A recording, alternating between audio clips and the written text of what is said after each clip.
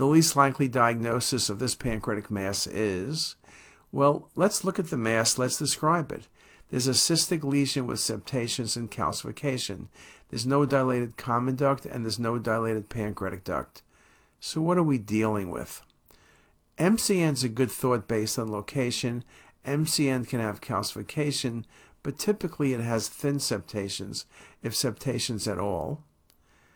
IPMN occasionally has calcifications. You can get septations and nodularity. That's when you worry about malignancy, but you would expect to see a dilated pancreatic duct. Adenocarcinoma is just too cystic. There's no dilated pancreatic duct. There's calcification. It's not an adenocarcinoma.